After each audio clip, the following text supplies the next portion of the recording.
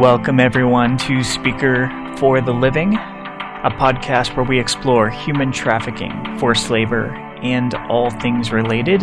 My name is Seth Dare. I am here with my co-host, JJ Genflone.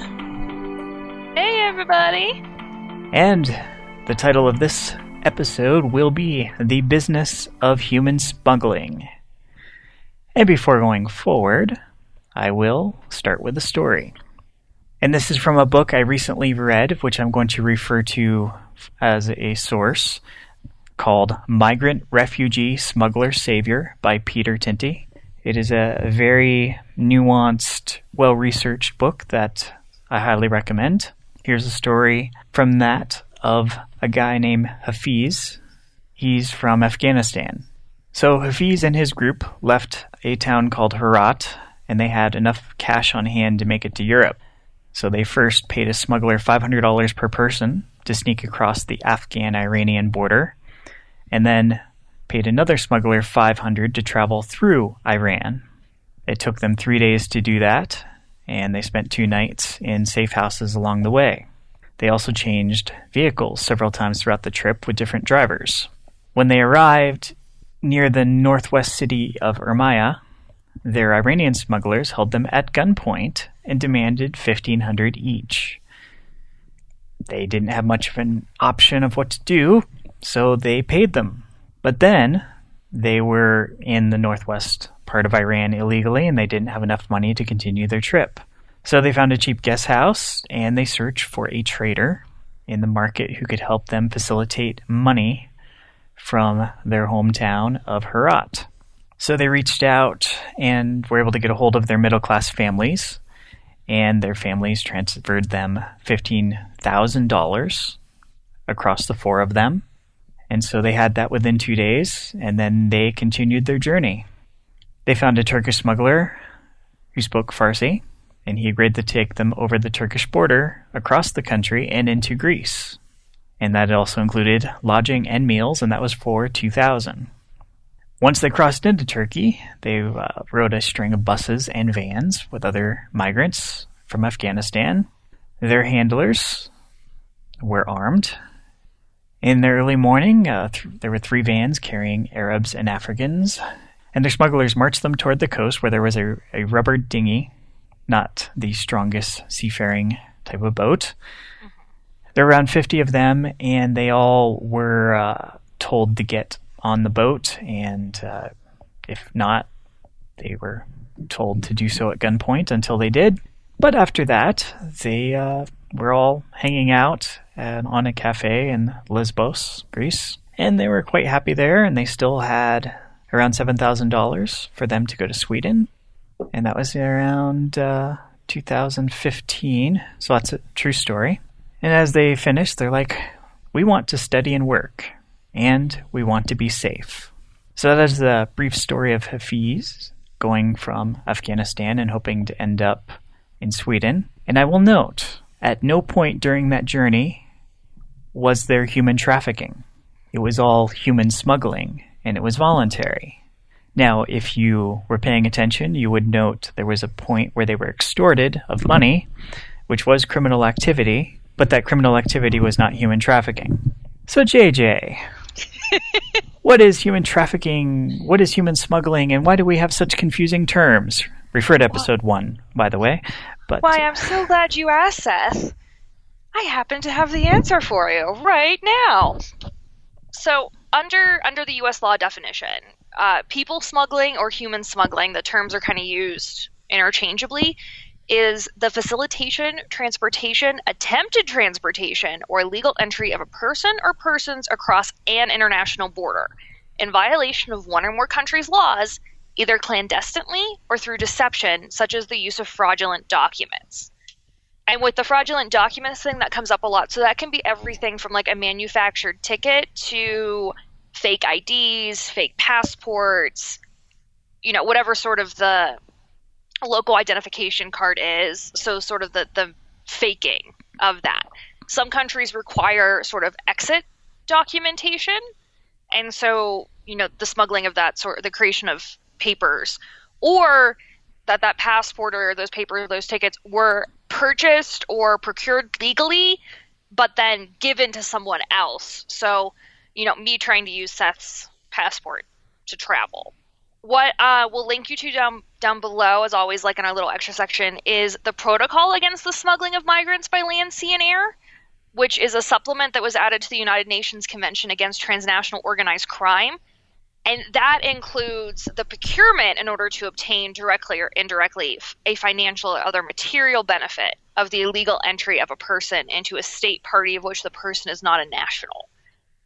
And the reason why that was added to the organized crime convention that the UN has was this fear that individuals in organized crime had been using the smuggling of humans to gain a profit in both A, smuggling people, and then once they were in country, then selling them, which then it becomes a human trafficking situation, or B, which was more likely, making money off of people paying them to smuggle them. And states, for security purposes, are really into trying to hunt down who is inside their borders and who's not, legally or illegally.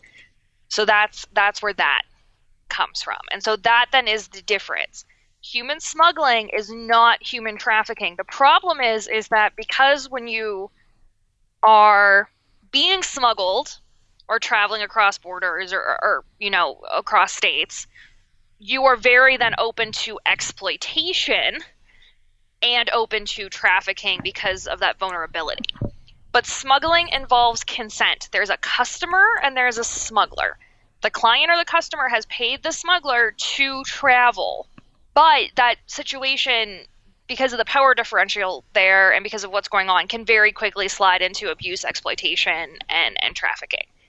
And I think a good maybe way to see the difference between smuggling and trafficking is the situation we see via Syrian refugees, people fleeing the violence in Syria.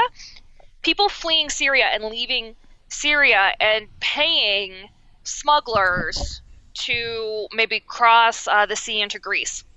Those people are not trafficked. They're being smuggled. Now, those people who are smuggling them, we've seen through them putting them in terrible boats. In the example Seth listed, like, it's very exploitative. They're charging huge amounts of money for very unsafe transit, but that's still people have still consented to that. The difference is if there was no consent, if they were being forced to travel, then that would be trafficking. Another big difference is the source of the profiting. So in smuggling, the money that is being made by the smuggler is due through like the transportation, the facilitation, the creation of a legal entry or illegal stay in another country. They're being paid directly by a client, maybe the client's family. And trafficking, the profit is coming from that exploitation of the victim, right? So there is a difference. I think that sometimes this gets confused when we're in human trafficking, when we talk about things, because so often in trafficking, people are often moved.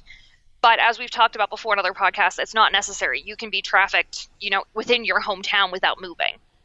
Right. One could argue that you can be in a state of slavery or control without somebody profiting off your labor, but by and large, people who are trafficked, who are essentially modern slaves, they do that in order to profit off some form of labor, whether that would be farm work, whether that would be domestic servitude, whether that would be sex. Like they want a service from that person that they will profit, and that's central to trafficking. Whereas if they're going to profit off somebody who's smuggling, it's either because of the service or because there's going to be extortion. One thing to point out about the narrative that I just read is that there were multiple smugglers involved, and this is not uncommon. That there's not a single smuggler, there's not a single person in the process. There could be many. And looking at some different stats, the Mexican Migration Project, based out of Princeton, they did a survey in 2006, and 95% of first-time crossers in their sample had used smugglers. Another organization, the MMFRP, did a survey, and they had 80% to 93% of illegal crossers in the sample use smugglers during the 2000s. So we have 80 to 95% of surveys there. There was also a survey commissioned by the EU where they determined that all of the more than 1 million irregular migrants who entered the EU illegally in 2015 used the services of a smuggler at some point in the journey. Now, part of that is if you go back to somebody from Mexico who wants to get into the United States, you're in one country and you're going to another. That's much different than going from Syria to Germany.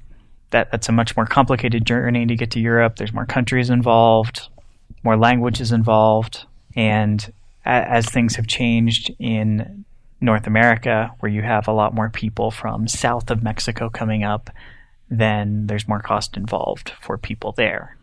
But smugglers are the various people who profit by having businesses to facilitate movement because there is a demand. So while it is technically illegal, there is a demand, and there are a whole cast of characters who are helping people meet that demand. And who are those cast of characters? Glad you asked. Among the people who've done research on that are John Salt and Jeremy Stein in 1997, where they developed a model where they looked at migrant smuggling as international business.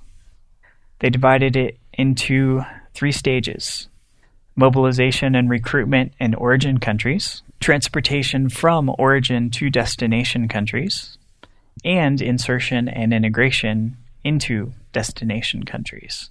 So it's essentially recruitment, transportation, and integration. Now, the initial person, which you may have heard of, is the broker or recruiter. For labor trafficking, although we are talking about migration, for labor trafficking, you might have heard of labor brokers. For both smuggling and trafficking, you often have recruiters and labor brokers. So brokers and recruiters, whatever their motives, they are a starting point. And there are some who might be involved in a trafficking process from a get-go, or they might not. But they are part of the smuggling process. So one term you may have heard is coyote. Some people will call people who are smuggling the person across the border a coyote, although there's a Planet Money podcast I'm linking to. They have a different term for that. In fact, multiple names. One of them is El Ggia, the guide. There's the Caminadores, which is walkers, or the one I especially like, El Pollero, the chicken herder. What else might they be known as, JJ?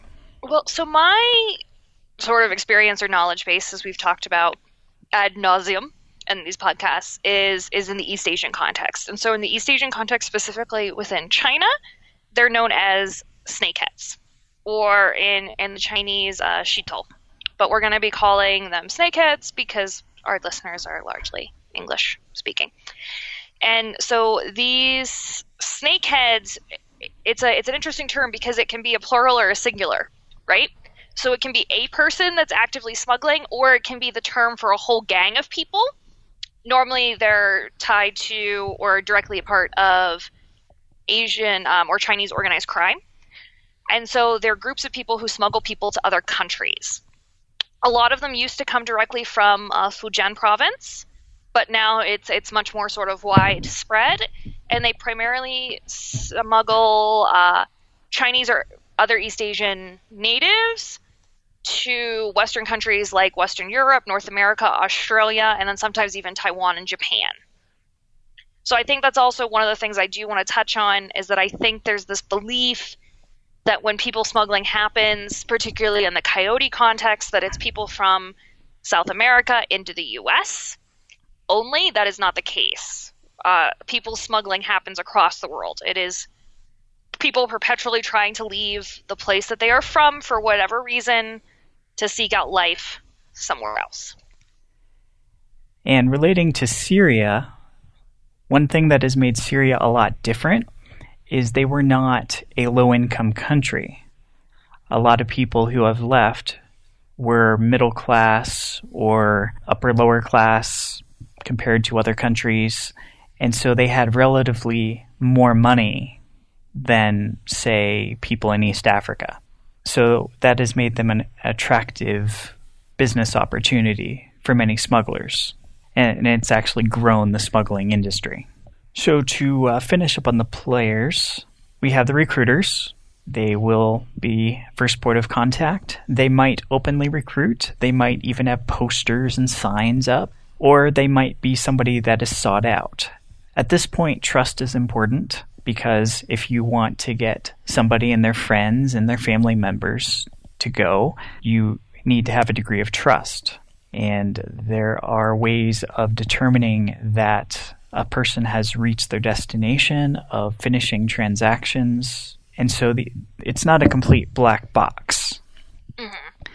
And it's not that everyone can get away with not fulfilling their promises and exploiting, because then smuggling will end. And one of the things, if we didn't get clear with the earlier numbers on how many people have used smugglers, like again, most smugglers are not traffickers. Most people in the process are not trafficking. They are smuggling. It's illegal as far as countries are concerned, but it's a different illegal activity. So you have the recruiters, and they start and they work with transporters, which there might be multiple transporters and multiple in-between people who are having cars, vans. They might go from one car to another car, just like they might go from a smaller boat to a bigger boat. And the brokers have to accept money and facilitate the journey. Now, not everyone can afford a full package. So a full package, might be the deluxe, where they know what's going to happen and they have nice accommodations. But others use the pay-as-you-go model, which is what you saw with Hafiz in my initial story. Next, you have the intelligence gatherers, who are the informers and the spotters.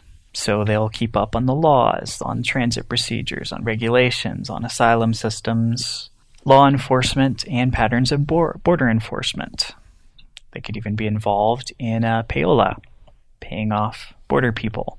Paying off border people does include Border Patrol of the United States. There has been corruption to a degree, because cartels who are now involved in smuggling, there's profit to be made. And cartels have a lot of money, both for human smuggling and for drug smuggling. And so they can afford to make good offers that are enticing to people who are in law enforcement. But it's not just law enforcement. It's people on the other side, people who are going to do housing, people who are going to help people get on their feet in another country.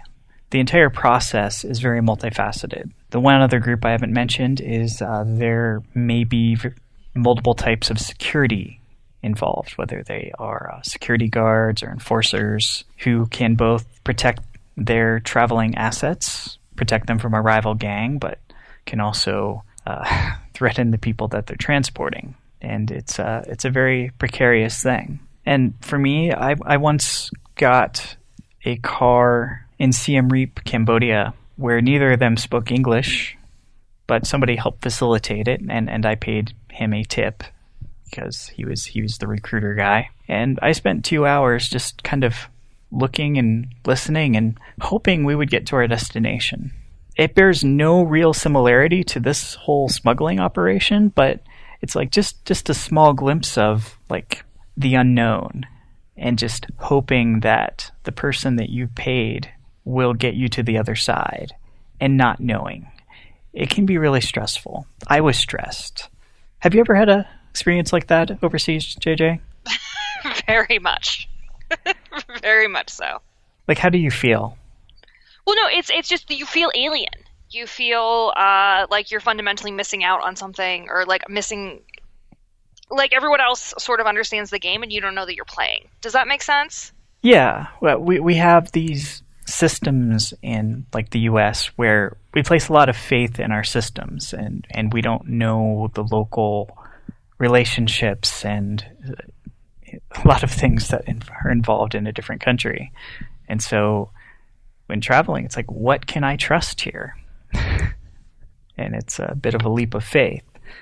So we have the smallest glimpse of just like there's something about giving somebody money and not knowing what's going to happen with the system that makes you feel vulnerable, a little bit scared, and hoping that the destination is worth it and that, you know, the people that you're with won't exploit you.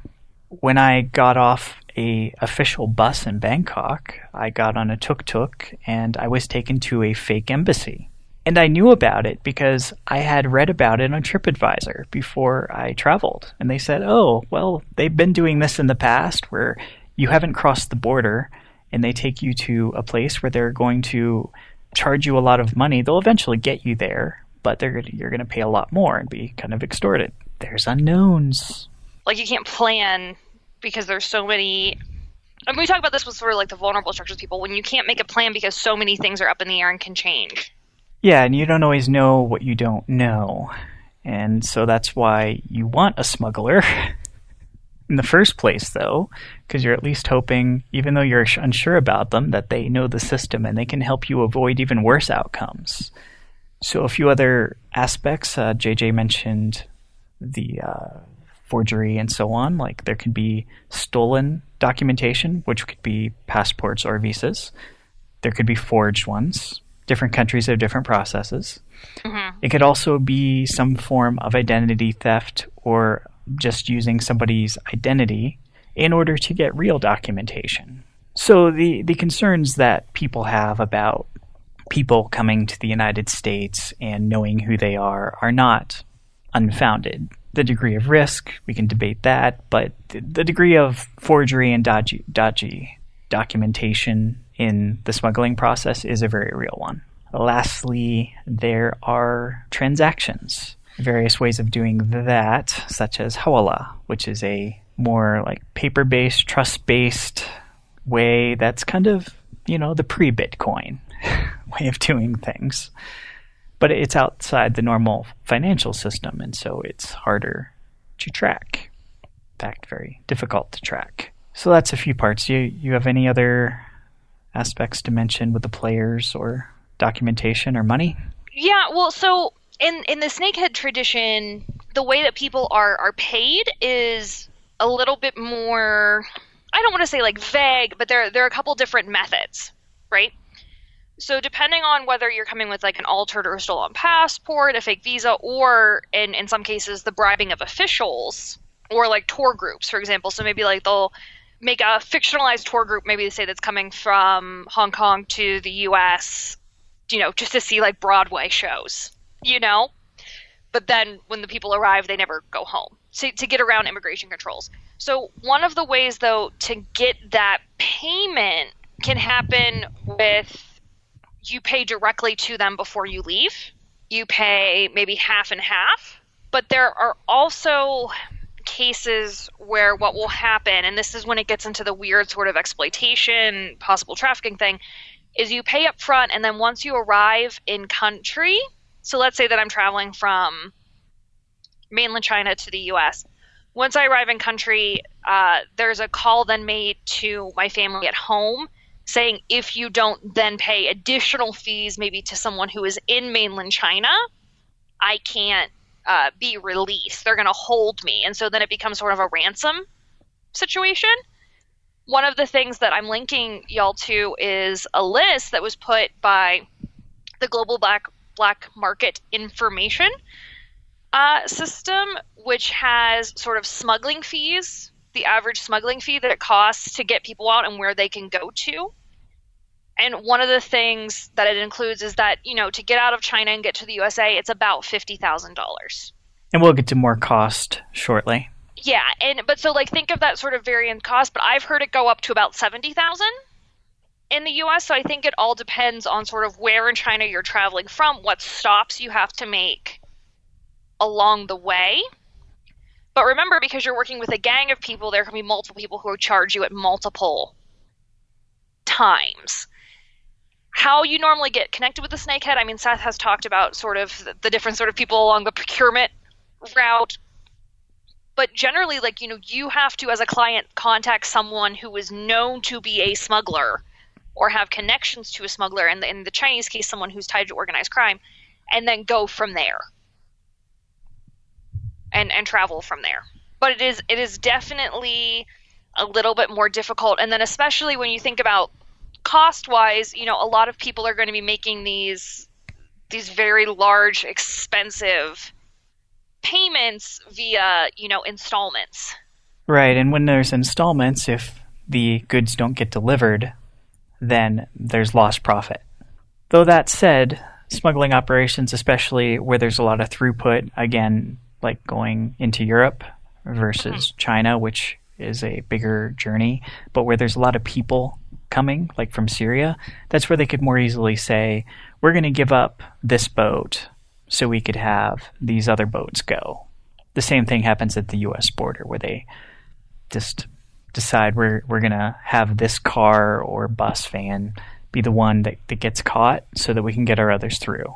So that way, border control feel good, and we can get our profit and everyone's happy. Well, not really, but that's part of the way they play the game. And to look at the whole, raging river water thing, or the Bruce Lee, it'll be like water. Like if you close one route, then the water just redirects. And it can have an impact. There's been some fences and so on that have gone up that have limited traffic. But, as long as we're talking about fences, there's a difference between a country like Saudi Arabia bordering off Yemen or Israel bordering off than the United States bordering off. We have a lot more border in the United States to cover. So what can be effective for Israel is a lot harder for the U.S. to be effective. Getting more into cost, we've talked a bit about who pays for it. The primary ways are personal and family savings from home. Some people will save for the journey, or they'll liquidate their assets. That's part of what makes it rough when people are trafficked from this process, because if you've liquidated your assets and then it doesn't pay off the way you expect, it's really hurtful. Because it can pay off. That's partially why people are doing this. It's an investment. And then financing by family members who are already in the destination country. They could also be a part of facilitating smuggling operations, the latter half of it. Or loans from outside the family. And loans are also one of the dangerous things in terms of trafficking, because it gives leverage. It can put a person in a vulnerable situation. And as the costs go up, then they might take out bigger loans. And so then once people are in debt, you have various types of debt bondage or indentured servitude that can happen. Because a lot of times people are paid something, but through creative accounting, through overcharging, through moving the goalpost, it can be difficult to get to pay that off, or more difficult than they expect. Yeah, so one of the things that I can show you kind of maybe as an example for that would be helpful is sort of a reference to one of the most famous snakeheads or smugglers in tradition, and that was a woman who went by the name of Sister Ping. Literally, that's how she's referred to. There are books about her. I think there's been a made-for-TV movie. She definitely is. She's kind of an Al Capone of the snakeheads, if you will. And her deal was that she ran a human smuggling operation where people were taken from Hong Kong to New York City. And so this was also bringing people in from mainland China and other East Asian countries into Hong Kong, then out of Hong Kong into New York, and then from New York into other parts of the U.S. and sometimes Canada. And she ran this ring from 1984 until 2000, when she was arrested in Hong Kong. She gets extradited back to the U.S., was charged and held, and then finally passed away in prison in 2014 from cancer. So she starts and ran her operation entirely around cargo ships. So what she did was that she would charter cargo ships, she would basically buy out the hold of a cargo ship that was bringing in legitimate and registered cargo. And then she would have all of her smuggling clients, many with forged identification documents that got them into Hong Kong. They would then be hidden in the below deck, in the belly of the ship for months at a time. And then when the ship came and went to unload in New York Harbor, she would then send out like rowboats and things, and then the customers were removed from the belly of the ship and brought into the U.S. Again, not a trafficker in this moment. She's just a smuggler. Now, the people that she did brought in did report sort of mass exploitation. They paid a lot of money. They were imprisoned below deck for sometimes up to months at a time because cargo ships are slow moving. And because it was months at a time, so they're trapped in darkness and very, very cramped quarters, very little food, very little water, no access to, bathrooms or toilets or things like that. And in some cases, there were, when the little rowboats would go out to get people, they would capsize. And so there were drowning deaths. What moved her into a trafficking sort of situation is that she would then do collections on people. So if she felt that the people who hadn't paid appropriate smuggling fees, or that they were unlikely to pay her the fee once they arrived in country, what she would do is that she would then hold them hostage until they were released. And she charged about $25,000 to $45,000 per person. So she would then hold people in like factories or in storage containers and contact their outside family and say, if you don't pay, we're just going to let them starve to death. And that's how she made the rest of her smuggling money, shall we say. What got her caught then was further exploitation, because in the Rockaways in New York, one of the ships that she had ran aground. So it hit some rocks and it capsized, and so 300 or so people, they don't have exact numbers because there's no manifest of the people on board. So they think that maybe 300 died, but then there's also reports that maybe 58 Chinese or so also passed away that she's tied to, who were found in an airtight truck in Dover, so in the UK. So the truck was not appropriate for people to be in it. It was sealed, and people died there. So what you have is that in an attempt to make money, a lot of times smugglers will be extremely exploitative, and it will result in the deaths of their quote-unquote clients, but they're not seeking to make money off of the suffering of their clients. It's just sort of like a byproduct. Yeah, and it's a different form of exploitation and criminality, where they're moving beyond the kind of precarious service provider to ransom extortion. Yeah. Which definitely puts them in the bad category there. And then other more extreme forms like trafficking, where they're exploiting their labor for a time. That's one thing that's happened in Libya, which we did a podcast on, is there's just certain players there to where when people get to a certain part of Libya where there might be people who are trafficking oriented and who decide that they're going to use people in a trafficking way for a period of time to make money and then let them go. It makes for a really, really rough journey on something that's already not the smoothest journey. But then this, I think, introduces the difficult portion of this, which is people will then turn around and say, well, why don't people who are smuggled then, once they're in the country, turn around and inform on the person who smuggled them, particularly if, say in transit, one of their loved ones has died as well. And because this painting was so infamous, and because she died while in custody, a lot of people thought that immediately a lot of her victims, and again, no one knows how many people she brought in, but they think that legitimately it's in the hundreds of thousands. Because you can fit a lot of people in the cargo hold of a passenger ship. She did it for decades, etc. So how do you manage this? Well, how do you manage people not immediately informing on you? Well, when Sister Pink died, newspaper reporters sort of descended on Chinatown in New York, where a lot of her clients had settled, and people responded with, well, no, she helped immigrants. She helped us. that if people died in transit, she paid for their funeral.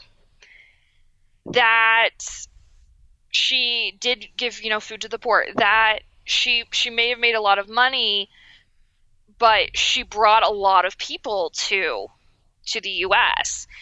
And what I think people have to remember is that while a lot of people die in transit, while a lot of people are exploited in transit, people don't willingly sort of put themselves into the cargo hold of a boat for months if where they're coming from is working out awesomely for them. Not to be flippant, but, China from 1984 on was not necessarily a great place to be if you were already of an economically depressed lower class, if you were someone who had experienced purges on behalf of the government, if you were someone who was not looked upon favorably, and with favor by the communist government, or if you were an ethnic minority or a religious minority within China. You see in 1988 student revolts. In 1989, you have the Tiananmen Square massacre, where then people are routed or are getting gathered up. You have attacks on people who are considered enemies of the state. So even though with the 90s we have the opening up of China and things sort of changing within country, you can certainly understand why people are very motivated to leave China. Additionally, it was and still is quite difficult for the average Chinese citizen to leave China. You can't just apply for a passport. You have to apply for your passport locally, then get your visa, and then once you have a passport and a visa, then you can apply to the PSB, the Public Security Bureau, to get an exit permit. And there's a lot of sort of little things that can happen along the way where they check the Security Bureau will check to see, how much money in the bank do you have? Do you have ties? Do you have a lot of family left in China? Do you have family ties in the country that you're going to? What's your education level? What are the chances that you'll come home? So you can't just apply for a visa to go on vacation and then decide to overstay, as we see actually happening sometimes with a lot of U.S. citizens traveling to other countries. I had a friend, more of a colleague in China, while I was there from the U.S., who overstayed his Chinese visa by 3 months, which is a terrible idea. China will charge you a lot of money for that. And if you can't pay the money, you'll be put in prison, but you're not going to be, sort of forcibly detained in a gulag, which is kind of what would happen if you're a Chinese citizen who is caught trying to exit the country without these permits.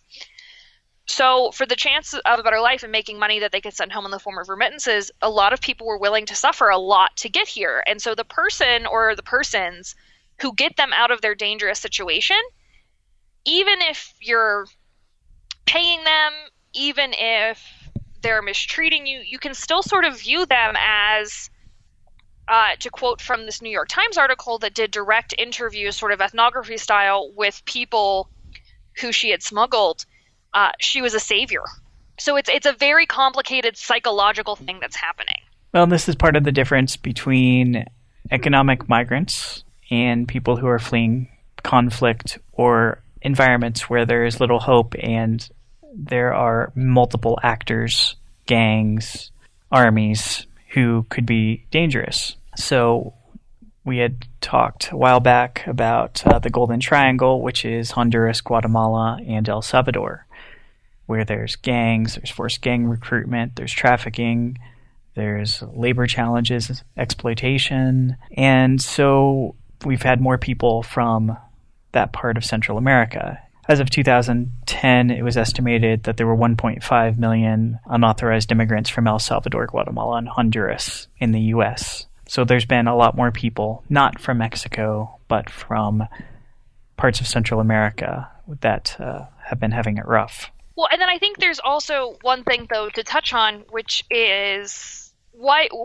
the terms that we're using here, like a refugee or migrant or economic migrant, are kind of set by the country itself, even though because those are legal terms, right? And we talk about this in our North Korean, the podcast we did on North Korea, which is to say every country in the world recognizes anyone leaving North Korea as a refugee, except for China, who classifies them as economic migrants because of legal agreements that China has with North Korea. So depending on where you are, you're hitting different situations legally and in terms of the protections that then you're offered. And so it's been challenging for our immigration system, but not just the United States, worldwide, that you have so many people who are fleeing situations and have what could be argued are legitimate asylum or refugee claims. Those two are close enough. If you reach the U.S. border, it's asylum request. If you otherwise register with the UN, you're a refugee. Mm-hmm. Otherwise, you can unofficially be one of those, but you're not fitting the legal definition of refugee or asylee. And as we've talked about before, you can be someone who has come into country as someone who has a valid refugee claim, but it can take anywhere from days to weeks to months to years for your refugee claim to be processed and you to be legally defined as a refugee. And during that time, even while you're waiting for your asylum claim to be processed, you are then considered a migrant until you've gone through this legal process. The easiest way to think about it is, for example, when I got married, I had to go, before I could get married in church, I had to go to the courthouse and file this legal documentation in the U.S. that my husband and I were planning to get married. We had to get a marriage license. There was then a 4-day gap between when we signed the marriage license and we were legally in the eyes of the law married, and then when we had our church wedding that for us made us feel like in the eyes of and God and our particular religion, we were married. When you're going through that transitional period, you're both like married but not married. Same thing happens when you get divorced. You filed for divorce, your paperwork has been filed, but you're not divorced yet. But if anyone asked you, you'd probably be like, well, yeah, I'm divorced, I'm not with anybody anymore, but you're still got to wait. And so it's that sort of complicated process of you're both a migrant and a refugee until legally recognized as otherwise. Because life is complicated, particularly when there's legalities involved. Okay, the cost of crossing. Is expensive. The cost of crossing is too damn high, Seth. Which no one probably even knows anymore, because I'm old and it's an old meme. It's really not fun for anyone but me. But I enjoyed saying it. As you may know, and as we've mentioned, because of tighter border security, people who cross for work have to plan to stay, and people who are already here plan to stay. The U.S., before this administration, was already spending over $200 million a year just on deportations. So it's not cheap to just deport a lot of people. It's also complicated, too, in the case of minors. Because if you have, say, as sometimes people will pay to have like a child smuggled into the U.S. to get them out of a rough situation, you can't send a 5-year-old back to a country where he's got nowhere to go without an adult. So what do you do? When you have a hard border, it does things like increase the cost. And thus far, the cost has not been a sufficient deterrent, especially when you're fleeing conflict, where you could say, I'm going to get a loan and I'm going to cross into the U.S., where I will be safer here as an illegal immigrant than I will be in El Salvador. Then I'd say that's a rational way to look at things. There's also the issue, too, that pops up within this of people who are kind of identified as stateless. For example, let's say that your parents fled and entered into, fled from mainland China into Japan with the help of a smuggler. You're born there, but because of Japan's particular laws about nationality and the fact that your parents weren't there legally, you are not legally a Japanese resident. They then pay a smuggler to bring them into Western Europe. They're there for a number of years. They have your brother is born. He is able to be registered, say, maybe as a Dutch resident, but the rest of the family is not. And then the family pays an additional smuggler to get you all to the U.S. because you've got a distant relative in Texas who says that he can find work for all of you. But you get caught in Texas and are going to get deported. Where are you going to get deported to? Where do they send you? Because there's multiple countries of origin. There's multiple legal or illegal citizenship paperwork. You may not speak the language of the country they're attempting to deport you to initially. You may never have actually lived in mainland China. So where are they going to put you? So it gets very, very complicated very, very complicated, especially now in this modern context where sometimes states cease to exist. Where, you can't get deported, back to the Soviet Union. Where are you going to go? You can't, that's not an option. It's not an option.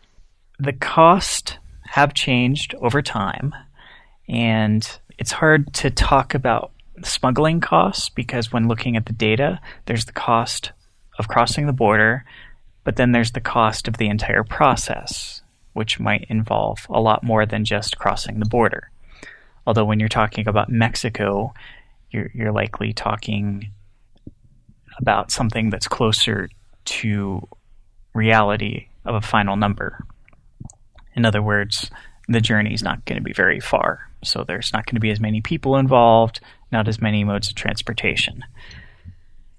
So Department of Homeland Security had put together a report, which I will link to, where they put together data from a few different sources, including their own, from 1993 to 2007, and showed a fairly constant rise in prices. And that relates to both security, but also what smugglers can charge and what they choose to charge.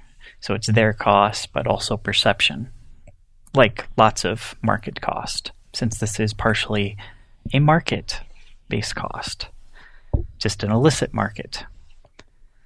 So it ranged in 93 from about, looks like 700 to almost 1,500 to cross the Mexican border for Mexican nationals. And then in 2007, it had gone up to a base of around 1,500 to about 2,400.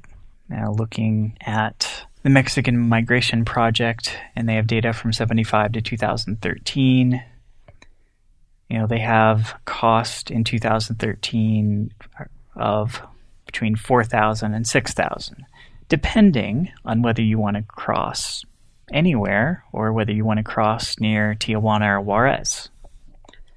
So where you decide to cross, which border, there's data on that in that Department of Homeland Security report, which is kind of fascinating just to see, if you are near Tucson, here's the spikes here, but it's pretty flat near San Diego. So there's those ways of looking at cost. Also, under the Trump administration, which is partially driven by Trumpian rhetoric, which I have a problem with, because you can have tighter border security without demonizing the people that are crossing. However, because of all of that, after he was elected, smugglers and or cartels who smuggle decided that they would raise their fees. So in November of 2016, the cost was said to be around $3,500, but then in January, smugglers were charging more like $8,000 because of the new policies making it riskier.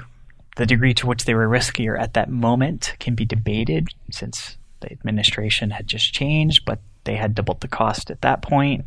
And so those are some factors. So one source for black market information is HavocScope, which is a great name, HavocScope, subtitled Global Black Market Information. And they have a page, Prices Charged by Human Smugglers, based on data they could find. And there's some really interesting data. I mean, this is more relative, like it's not going to be always true, but it's helpful for a comparison. So, cost from Vietnam to Europe, like around 28,000, which again is a more complicated process. From Somalia to the United States, 10,000. North Korea to South Korea, 6,000. Iraq to the UK, 10,000. They list the cost from Mexico of 4,000 by land and 9,000 by sea. By sea being normally the safer option. Yeah, so if we build that wall, we won't be walling off the water. But when you talk about border security, there's mitigation and deterrence. which are valid national security perspectives. Since I have taken a few national security type classes, that is the way our government talks about it.